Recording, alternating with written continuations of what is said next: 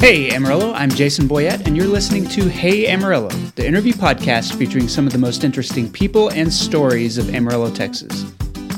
Hey Amarillo is supported this week by Blue Handle Publishing, a locally owned indie publisher with titles available from local authors including Charles D'Amico and Andrew Brandt. Blue Handle currently has 2 new books available for pre-order. They are The Wizard's Brew by Jordan Reed and Black Bear Lake by Leslie Leotoad.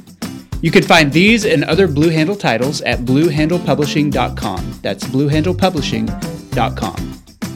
And as part of our partnership with Brick and Elm Magazine, I want to give a podcast shout out to West Texas A&M University, online at WTAMU.com.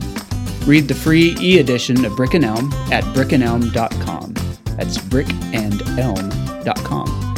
Today's guest is Glenda Moore.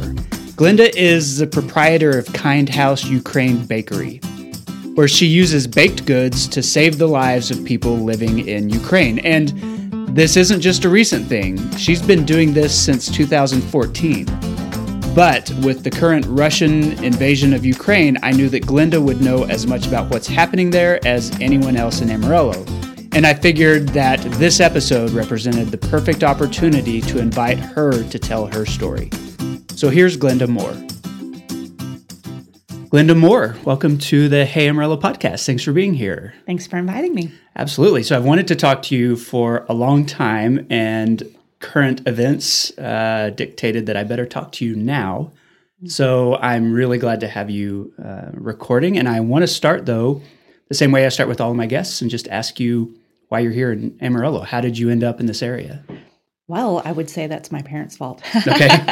So we moved here whenever I was 14, and so I've been here ever since. Where'd you move from? We kind of moved all over, so I lived in about 24 different places by the time I was 14. Wow, like a military family or? No, what? Just a moving family. Okay. So we lived in Arizona, New Mexico. We did live in Utah, California, Colorado, Oklahoma, and Texas. I was born in Albuquerque. Okay. So.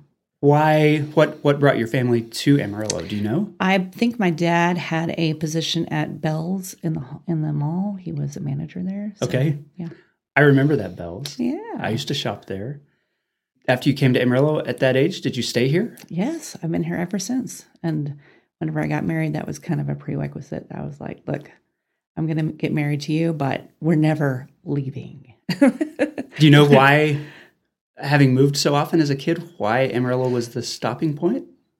You know, for me, I just want to believe that Amarillo is just the richest, most wonderful, friendly place on the planet. Mm-hmm. So, I mean, I just want to believe that God wanted me to be here. So that's where I'm at. Where did you go to high school? I went to Tascosa. Okay. And so did my husband and our 2 girls. So. Did you stick around here after graduation? Did you go away to college or anything like that? I went to Amarillo College. I went to WT. I actually didn't go back to college until after my oldest was 6 years old. And then I went to Amarillo College for 2 years and went straight to WT. The Amarillo community, again, amazing. And without the support of Amarillo College and helping me, I had a 2-week-old baby at the time. Wow, and yeah. Yeah, it was really crazy. So I was working full-time and going to college at the same time. So I graduated when she was 4, and so like right on time, and worked like an insane person. Mm-hmm. What were you studying? What was your degree? I got an education degree. Okay. So I worked for AISD for 19 years. Did you teach something specific? I taught 2nd, 3rd, and 4th grade. Okay. And I loved all the grades. I probably like the 4th graders better because they're ornery and mm-hmm. they can talk back, and they've got kind of a little quirk about them. Yeah, they've formed enough personality by that point. Yeah. What schools did you teach at? I taught at Emerson. Okay. So the whole time? Yeah. I was at Emerson for 11 years. I was there for 5 years as a teacher's assistant getting my degree. Mm-hmm. And then I taught there for 6 years. So I was there 11 years total. What did you like about teaching at Emerson? Oh, I love diversity. I loved the families that just flowed in, and mm-hmm. they were so supportive. They wanted their kids to have a good life. And, they came here because they wanted their kids to have a good life. It wasn't even a question. So you didn't have to talk very long to a mama for her to say, that she would come sit in class with their kids the next day if needed. So it was just to make sure that they behaved. Yes, just to make sure that they learned and that they were doing what they were supposed to. So they want their kids to be enriched and they want them to have a good life. Okay. I mean, was that always your goal? Like growing up, did you want to get into education? Was that something that you knew early, or did you just kind of figure it out once I don't think I knew early on. I knew that I wanted to be a mom, and I don't think I really had a belief that I could even finish college or that I could do any of that. So just somebody had come to speak at our school and said, "Hey, you ought to try education." And my principal said, "You need to be a teacher. You should do this." And so I thought, well, I might as well try. And, it's just the encouragement of people in Amarillo just really cheerleading you all along and getting you where you need to go. So were you first generation to go to college in your family? Okay, so that was kind of a new thing. Yes. It wasn't an expectation really. No. In fact, after I went to college, my mom went to college and got her degree. And then my niece went to college and got her degree. So, yeah, it was very much a snowball. Yeah, so you were a catalyst for a lot of other people. Yes. That's really interesting. I haven't heard that story. I've talked to a lot of first-generation college students, but never once I did it. Then my mom thought she could do it. And that's so cool to hear. Yes, my mom was only 62 when she went back to college and got her degree, and she taught for 5 years before she passed away. So, yeah, she loved that. I went to AC also, and that was one of the things that I just thought was so cool about it, and probably was unique back in the 90s when I was there, and is still unique now, is how many returning students you have. You might be in a class with a young mom, a grandmother, somebody who's your parents' age. It was just, I met so many different people. Yes. Just even working for the newspaper at AC, there were 60-year-olds on the news staff at that point. It was really interesting. Well, and don't you find that they still keep up with you? Because that's the thing is all of my college professors, they still want to know how I'm doing and where I'm going and what's happening. And it's just a truly a large network of a larger family. Yeah, I agree. That's one of the real, I think the real benefits that Amarillo College provides to this area. And it's changed a lot, since I've been there. So. Yes. All right. Obviously, you are not still a teacher. So tell me how that happened, or kind of how your career path began to branch out. Sure. In 2013, I went to Ukraine in the summertime, and I went with Eastern European Missions. They print Bibles in other people's language. Mm-hmm. And so I actually went with my sister-in-law, who is Virginia Stubbs. She talked me into it. I tell her that I blame her for me loving Ukraine. But I went that summer and I really fell in love, not just with the orphans and the kids that we worked with, but with actually the young people, the interpreters who are in their 20s and 30s. Mm-hmm. And they just have this ethic of loving their country and wanting their country to get better. And so they just had a strong commitment to these kids that were in these orphanages. They wanted to make sure that they made it all the way through adulthood without kind of returning to the same cycle of drugs and prostitution and ending up, passing away by the time they're 25. So they just had a commitment to that. So it was just kind of an easy conduit to me to helping them. I mean, I came home, I told my mom, I want to help these people. And she said, "You're going to learn to bake." And I was like, "What?" Wait, why was that her solution? I am not a baker, by the way. So growing up, my mom made these fantastic enchiladas and this wonderful New Mexico food. And I was a stubborn kid that would eat peanut butter and jelly sandwiches. Mm-hmm. But she just was like, "You're going to make these cinnamon rolls and these are going to sell." And I did. I started learning to make cinnamon rolls. I went over to her house at 4 a.m. And she started coming over to my house at 4 a.m. And pretty soon she left me alone, said, "You can do it." And so it started out with cinnamon rolls. And then I started making cakes, and the cakes were first, they were terrible. Mm. But I got better. I just kept trying. Tell me why there are a lot of people that have visited a country on, a mission trip, whether they're teaching English or delivering Bibles or doing service projects in, Central America or something like that. Mm-hmm. They don't always come back and start a new business, rearrange their lives, and, devote all these hours to helping the people that they served. Yes. Why do you think that experience in Ukraine hit the way that it did? I think there's this power of the word thank you. And I think it was the gratitude of the people in Ukraine. So, as you know, the war started in Ukraine at the end of 13, the beginning of 14. Yeah, that was also a very turbulent time. Yes. And so, having just met them that summer, they were just so overtly grateful for every single little thing that they got. And so, I would just bake a couple of dozen cinnamon rolls every couple of weeks. So, it might have been maybe $100 in the beginning. So it wasn't much. It was very little. Tell me what you were initially doing, with that $100. What did you want it to do? If you could raise money here and send it to the people you knew in Ukraine, like what was that going to accomplish? So my friend in Ukraine that is the partner to Kind House Ukraine Bakery is Dmitry Pashenko. And so I got to know him and his heart and his love for not just orphans, but for people who were in deep need. And so he was watching humanitarian aid happening on his side of the world. And sometimes humanitarian aid can be, they're global. So they come in with trucks of food and diapers and, paper items, but they're not able to be as succinct and direct with the specific needs of people. Right. There's a lot of red tape involved. A lot of red tape. And so also the fact that, at some nonprofits, I'm not going to point out any, but that, up to 50, up to 90% goes to their administrative fees. And so only 10% of that is actually going to help people. And so he just kind of saw that. And so he just, I don't know. I feel like that he and I had a lot of good conversations about how to help people. I really trusted him with those funds. And so sending those funds to him meant that I was helping a kid that was about to head off to college for the first time. And they didn't have parents to set up their dorm. They didn't have anybody that was going to help them do that. So he was able to buy what their needs were to get them set up in a dorm. And then eventually actually helping them heat homes in the war zone of Ukraine.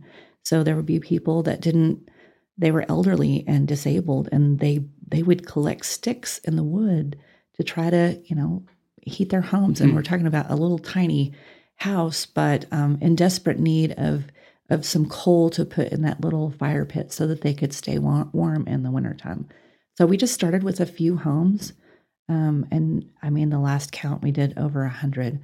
So this winter, we did not finish heating homes in the war zone before the war broke out, but we did get to about 44 homes. Okay, so that was very early. Were you still teaching and then just baking on the side? Yes. So it started out real light, and I would only do it a couple of times a month. And then it didn't take too long before I was baking every morning at 4 a.m. before I went to school. And then at night I would bake, in preparation for the next morning. So if I had to decorate a cake the next morning, I would bake it the night before and then still get up before and do what I needed to do. And so I taught for 6 years, and then I became an assistant principal, same thing. So just the more increase, the more, that I baked. And pretty soon I started getting other people on board to help me. In 2018, we became an official nonprofit.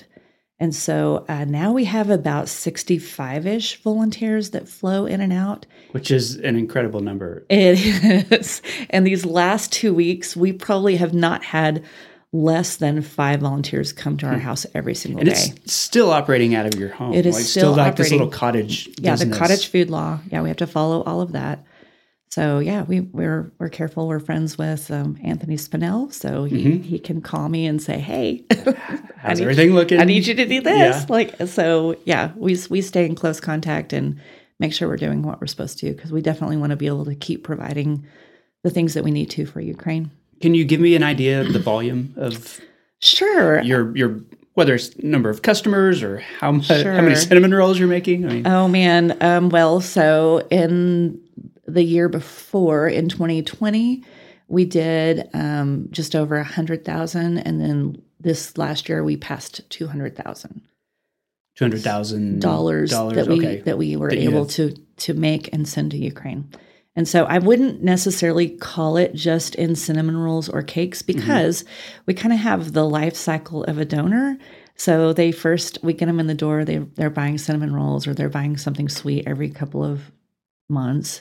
And then pretty soon they start seeing our YouTube channel and they see all of the positive effects that are happening because of Kind House.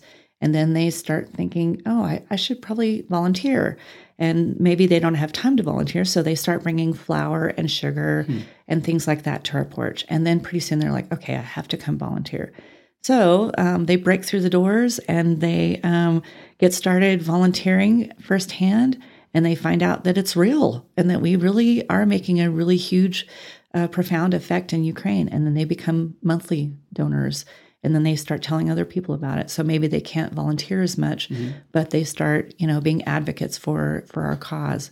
So we just keep growing. We just keep growing and growing. And I know you've had a unique business model that it's not necessarily pay this much money for this many cinnamon rolls or this cake. That it's sort of donate what you think this is worth. That's right. That's right. Tell me why you've done it that way. We just felt like from the very beginning that we wanted people to give from their hearts, and we want to win people's hearts. We want to win their passion for loving their neighbor and for loving humanity. So it's not just about loving Ukraine.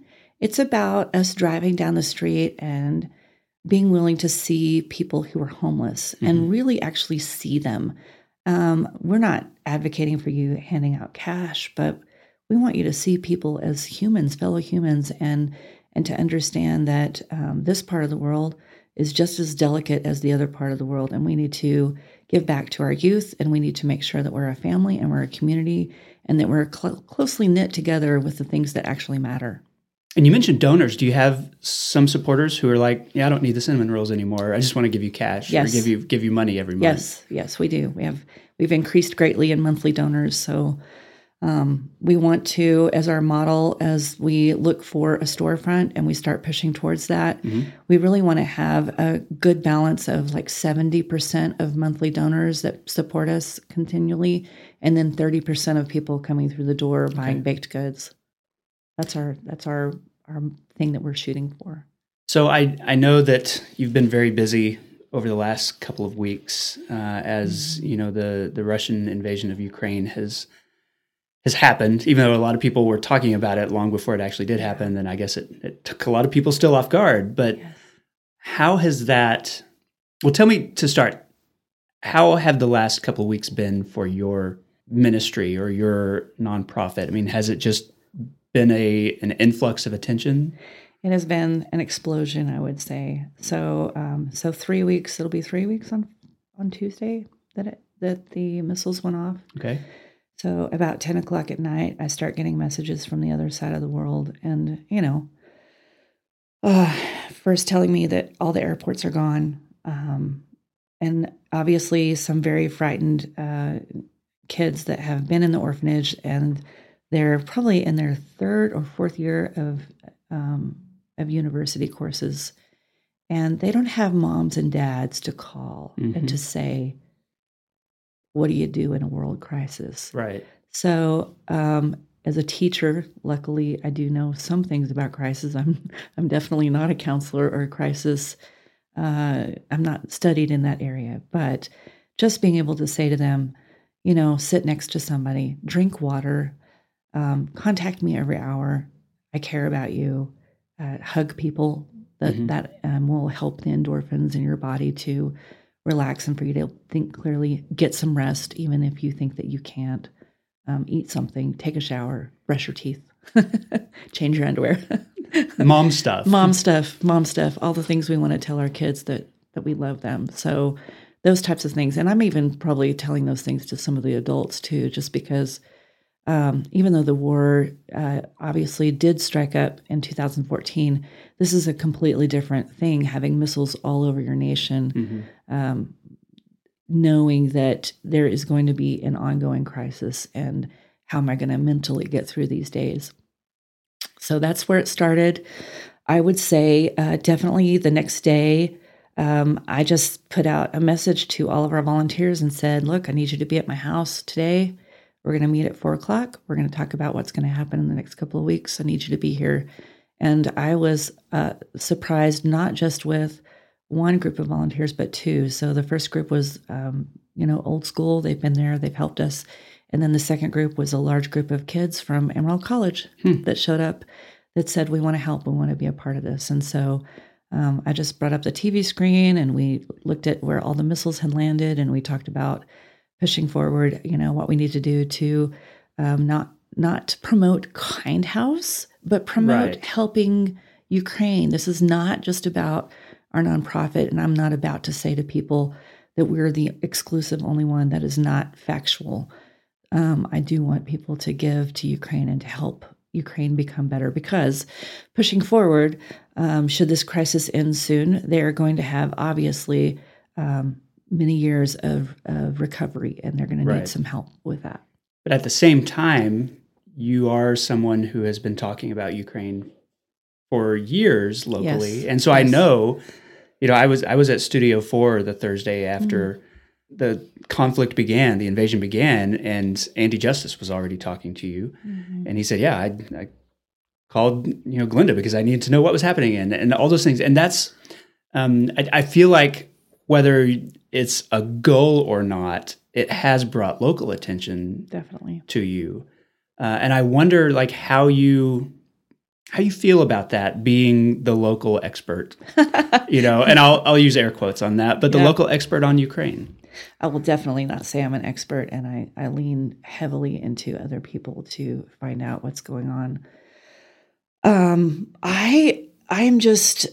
I'm thrilled, first of all, for Ukraine to be getting what they need. This is not about me, not at all.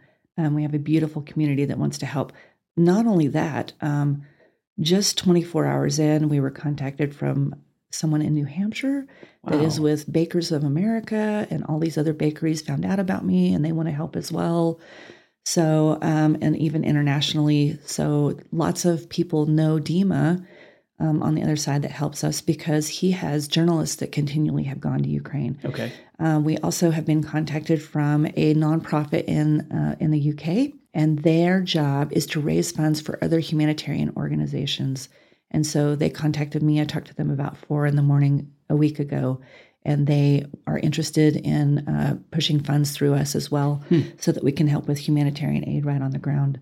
So Amarillo has been a great response to this.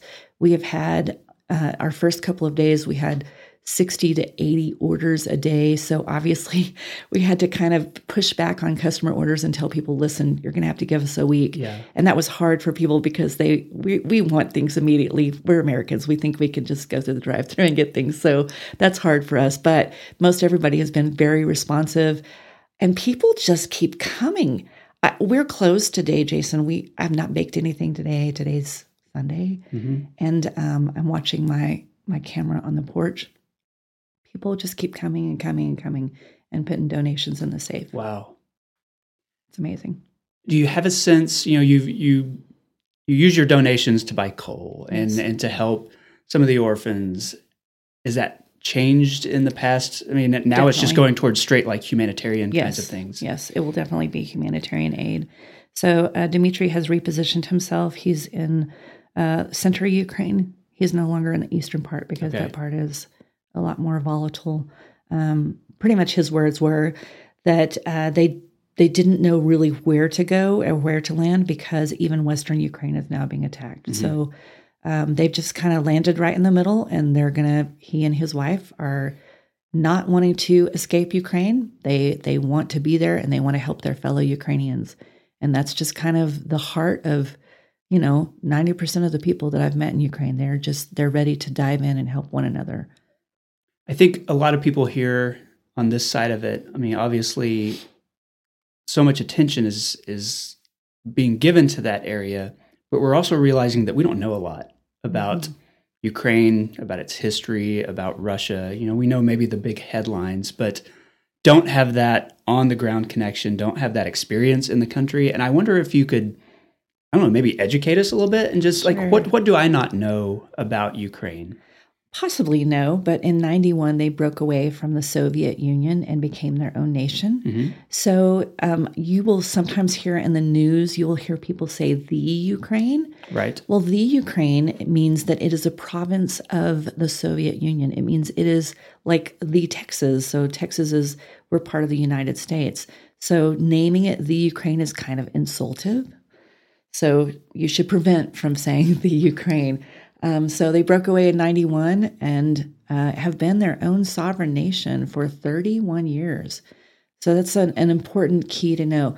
The people on the eastern part of Ukraine are still, they speak Russian and Ukrainian. Okay. It's similar to us living in El Paso. Right. Because we have a lot of people, Spanish speakers. And if you lived in El Paso, you would probably have a much better understanding of the Spanish language just because you would be exposed to it more. So it's the same thing there. There is, I would say, a divide in Ukraine with people who speak exclusively Ukrainian, and they do not like Russian speakers at all. I would say that conflict that happened in 2014 was definitely an internal struggle among them, and to the point where they almost blamed you if you were from the East, that you were part of the conflict and that you possibly wanted to become Russia because you speak Russian and you don't speak Ukrainian. So I do think there's a lot of hurt and angst and sorrow there that already exists before this conflict has even occurred. I know that even here in the U.S., we have many Ukrainians that have moved here. And there are some Russian-speaking Ukrainians and some Ukrainian-speaking Ukrainians, and they don't seem to like each other because it's very much, you need to understand that we're Ukraine. We should be speaking Ukrainian. We shouldn't be speaking Russian. But if that's your mother tongue and that's what you were born with, if I was born speaking Spanish, I would obviously speak Spanish more. So anyway, just having a lot of a wealth of compassion and understanding and listening and not making judgments is super important in this whole conflict. I think we would definitely say that even as Americans, that we need to be more listeners and less jumping to conclusions. What are some things that you've heard from your contacts in Ukraine on the ground? Maybe in the lead up to this, as there was a lot of discussions about Russia amassing troops and everybody saying, well, he's going to invade, and Putin said he's not going to invade. And so it feels like it still took people sort of by surprise, even though all the pieces were there. Were you hearing the same things from your contacts in Ukraine, or were they saying something different maybe than the I would the global say media? that 90% of them were just like, it's not going to happen. Really? Just very, and also I think being Ukrainian, they do things when it's time to do things. They don't worry about things in advance. So as Americans, we prepare to take a vacation. We're talking about it a year in advance, Right. 6 months in advance. And they think that's just crazy. Why would you not? Okay, maybe a month in advance or a couple of weeks in advance, but don't talk about it obsessively 6 weeks in advance or 6 months in advance because, you should live life as it is. And that is just maybe even a European thing. Take things as they are and don't jump ahead, So that definitely was a thought. Dima, our interpreter, I would say that he was a little bit more in the know because there were constant journalists coming in. And one of the things that one of the journalists said to him is, listen, if this war starts, it could be our fault as journalists because we're ramping it up and we're making it the news. Kind of feeding that fire with attention. Yes, but it's still, I think it took him by surprise. Probably just the mass of it. Sending missiles to every single airport, that's a lot. It wasn't like it was a little invading part of the country. It was, we're stronghold. Right. And I don't want to get too deep into geopolitics because, you're a baker and I'm a guy with a podcast. But, one of the major stories that, is being told over the past 2 or 3 weeks is about how much resistance Ukraine has provided, and whether it's Russia and Putin didn't expect it, or didn't prepare enough, or underestimated Ukraine. But that is something that feels maybe positive and feels surprising to a lot of people. And I wonder, like, is that surprising to you? Is that surprising to your contacts? I mean, what kinds of things are you hearing? I don't think it's surprising to me because, I don't know, having been freed and getting to experience democracy and being able to fight for your freedom it's a gift. And I will say that definitely the donors over the last 3 weeks that have come to my door again and again and again, that I've heard from young people, old people, people of all shapes and sizes and ethnicities, that we've all said how grateful we are that someone has fought and died for us to have the freedoms that we have here in America. Mm-hmm. And it's no different in Ukraine. But it's even fresher because it's only been 30 years. Yeah, it's not hundreds of years. Centuries ago. Yes. And so it's very fresh for them. So these young people that are in their 30s, basically, they understand their heritage. They understand very much that taking up arms means that they are fighting for not becoming Russia and not having their ears and eyes blocked out and not being able to have the real news be told and having to sneak around. And they don't want that. They're not willing to go back to that. So are they willing to die for it? I think so. Mm-hmm. Yeah. Yeah, that's the kind of thing that I think has caused me to think a lot about that. You know, you see dads saying goodbye to their families because they're going to stay and fight and they want their families to go someplace safe. I'm just like, I don't know how I would respond to a situation like that. And it makes you grateful that I don't feel like we're going to have a situation like that. And that hard-won democracy, when it is fresh, is still really fragile. And that's, I think, a big difference between here and there. But it does, you put yourself in their shoes, a little empathy. It causes a lot of reflection here. There's one girl, her name is Jana, and she is married, and her husband and his parents lived in Kiev. And early on, they were not going to leave. No one was going to leave. And then it became apparent that they were going to be surrounded. And so they actually sent Jana to Poland without them. And the mother stayed, and as did the son and the dad. And the dad is, I think he's ex-Air Force. So he's military there. And as she's traveling towards the border, I mean, she is weeping and crying and sending me messages, and she is just brokenhearted that her husband has said, no, you will go, you will not stay. And so she is in Sweden now with some friends, but obviously, watching it so closely from that side, she's brokenhearted. And I've several people that have gone over the line. One is Andrei Belakonya, and his wife Marina and Paulina have just headed towards the west, and he remains. And just, my goodness, their patriotism to be able to say goodbye to their family and say, no, I'm staying and I'm fighting. I'm going to do what I need to do. I'd like to hear from you. There are still a lot of local people who very organically, have become aware of what you're doing and want to help you and want to help the people of Ukraine. What is most helpful? Say there's somebody listening to this podcast and they're like, okay, I can support this. Mm-hmm. What's best for them to do to help the people that you help? Is it just cash donations? Mm-hmm. Is it telling other people about it? Is it ordering something? I mean, what do you want? I think it's all of that. Probably the first and foremost would be getting on board and becoming a monthly donor would be the very best thing to do. Okay. We can buy our products from Affiliated and get them a little bit more wholesale. Obviously, people, who are running to the grocery store, if they would rather just pick up some butter and some powdered sugar for us, that's perfect. Our top 3 items we go through are salted butter, powdered sugar, and evaporated milk. We go through a ton of that. But we do have plenty of supplies at this moment. As we continue to bake, 60 plus orders a day, obviously those amounts will go down. Also, just come to the doorstep. We are open from 6 a.m. until 2 every day.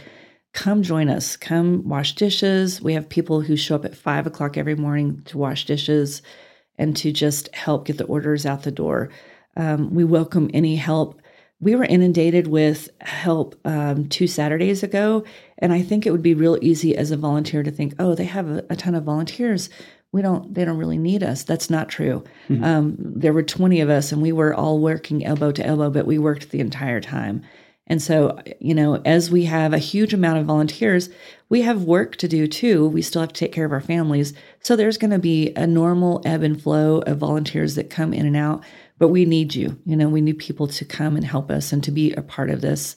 Definitely cash, definitely monthly donations, definitely supplies, but more than anything, just getting the word out that we're just there to help Ukraine. And we're not particular about how you help Ukraine. Mm-hmm. If you need to give it to an organization that you prefer, we're glad for you to do that. But please know that our heart is definitely about helping Ukraine in this process for humanitarian aid, and then eventually for recovery with that. Right. So we will fight for that. We will work until our tail ends fall off. The last thing I wanted to ask to kind of close this section is, you are dependent on the generosity of local people, whether it's financial or volunteering their time or just the generosity of ordering your products, and telling people about it. What have you learned, since you moved out of teaching and into baking and nonprofit management and all that stuff? What have you learned about the people of this area? People want your whole heart. They want to know your whole heart in things. And I've heard people say things like business is business, but I just think at the end of the day, we all want to be community together. I don't know if you're familiar with Brene Brown. Yeah. But one of the things that I loved that she said was about these women that were washing together down by the river. Do you know this story? I don't know that story. So there were these women, and they would come every week, and they'd bring their washing to the river, and they would all wash their clothes together, and they would share their sorrows and their pains, and just they would be community together. And one by one, they got electric washer machines, and so they weren't together as much anymore. And it kind of broke their community because they weren't able to be physically with one another. Mm-hmm. And so I would say that when we're in the kitchen and we're hearing news from people across the world, and we're washing dishes and laughing and baking things together. We do make mistakes too, but just becoming a community together, a real close-knit community together, and sharing our pains and sorrows, and not just about what's happening in Ukraine, but being real with one another. I would say we're kind of our own little church, and we're our own little small group. And so we're those women washing down by the river, but it includes everybody, includes men, women, children. So we're becoming a community together. This episode of Hey Amarillo is supported by the Discover Amarillo app. This free download is designed to be a resource for new Amarillo residents and anyone else who wants to keep up with local events, activities, shopping, businesses, and more. It even maintains a list of family-friendly restaurants with Kids Eat Free offers. You can find out more at discoveramarillotx.com or head to your app store of choice to download Discover Amarillo today. That's the Discover Amarillo app, now available for iPhone and Android. Okay, I'm back with Glenda Moore. Glenda, this is the part of the show I call 8 Straight. 8 Straight is sponsored every week by Panhandle Plains Historical Museum in Canyon. It's the largest history museum in Texas, and its collection includes the Burnett No. 2 wellhead, which was used for the first successful oil well in the Texas Panhandle, located on the Four Sixes Ranch in Carson County. Learn more at panhandleplains.org. Okay, this is a question I've been asking all of my guests the past 2 years at this point, but what's one thing the pandemic has revealed to you about local people? We do good under pressure. We do really good under pressure, and we cling to what's most important. We get rid of all of the unimportant things, and we cling to our family and to our churches and to our community. And I think we're able to wipe the slate of the things that are plastic, unimportant. I wonder why. You're the first person who said that we do well under pressure. And I wonder if there's something about culture here or the history here that makes that true. I don't know. I think it goes down to our maybe, for me, just definitely a family of farmers. And you know what? Tornadoes can come and wipe out our crops. And you know what? We're going to get up the next day and we're going to wipe the slate clean, and we're going to keep working. We're going to pull up our bootstraps, and we're going to do whatever it takes. So those things are, they create some sorrow and some pain, but they also remind us that that's life, and we've got to keep moving. Okay. Other than wind, what does this area have too much of? I would say we're probably inundated with convenience stores and convenience in our lives. Things are far too convenient. At any given moment, whenever we sneeze or cough, we can hit the corner and get whatever we need. We're not having to struggle for it. So I think maybe that might be my answer. And that's probably not a local thing, maybe an American thing for sure. Maybe an American thing. Could be. What does this area not have enough of? This area does not have enough ice cream. Bluebell is good, but more ice cream. We can't go wrong. And bakeries. I love the rich bakeries that we have here in Amarillo, but I would love some more bakeries. And that's it. Maybe it's because of the cottage law. We have had like several startups over the past 3 or 4 years because there's opportunities to sell in the community market. Yes. It feels like it's moving in that direction. Yes. You still think there's some more growth to be had then? Absolutely. I think we could use a lot more Frank's Bakeries in the world. Okay. How do you describe Amarillo to people outside the area? It is the friendliest place on earth. It is I don't care what you say about Disney World. Amarillo is the best place on earth. I've met people who are from all parts of the world that come here, and they're like, this is just, you can't go wrong. You can't fall on the street without somebody coming out and saying, are you hurt? How can I help you?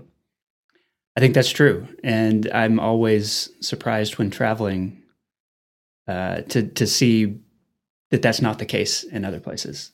You want to say hi to somebody as you pass them, and you're like, oh, that was probably really weird for them because it's not common. What's your favorite neighborhood in Amarillo? My favorite neighborhood would probably be either the Emerson neighborhood or the Mesa Verde neighborhood. Okay. I love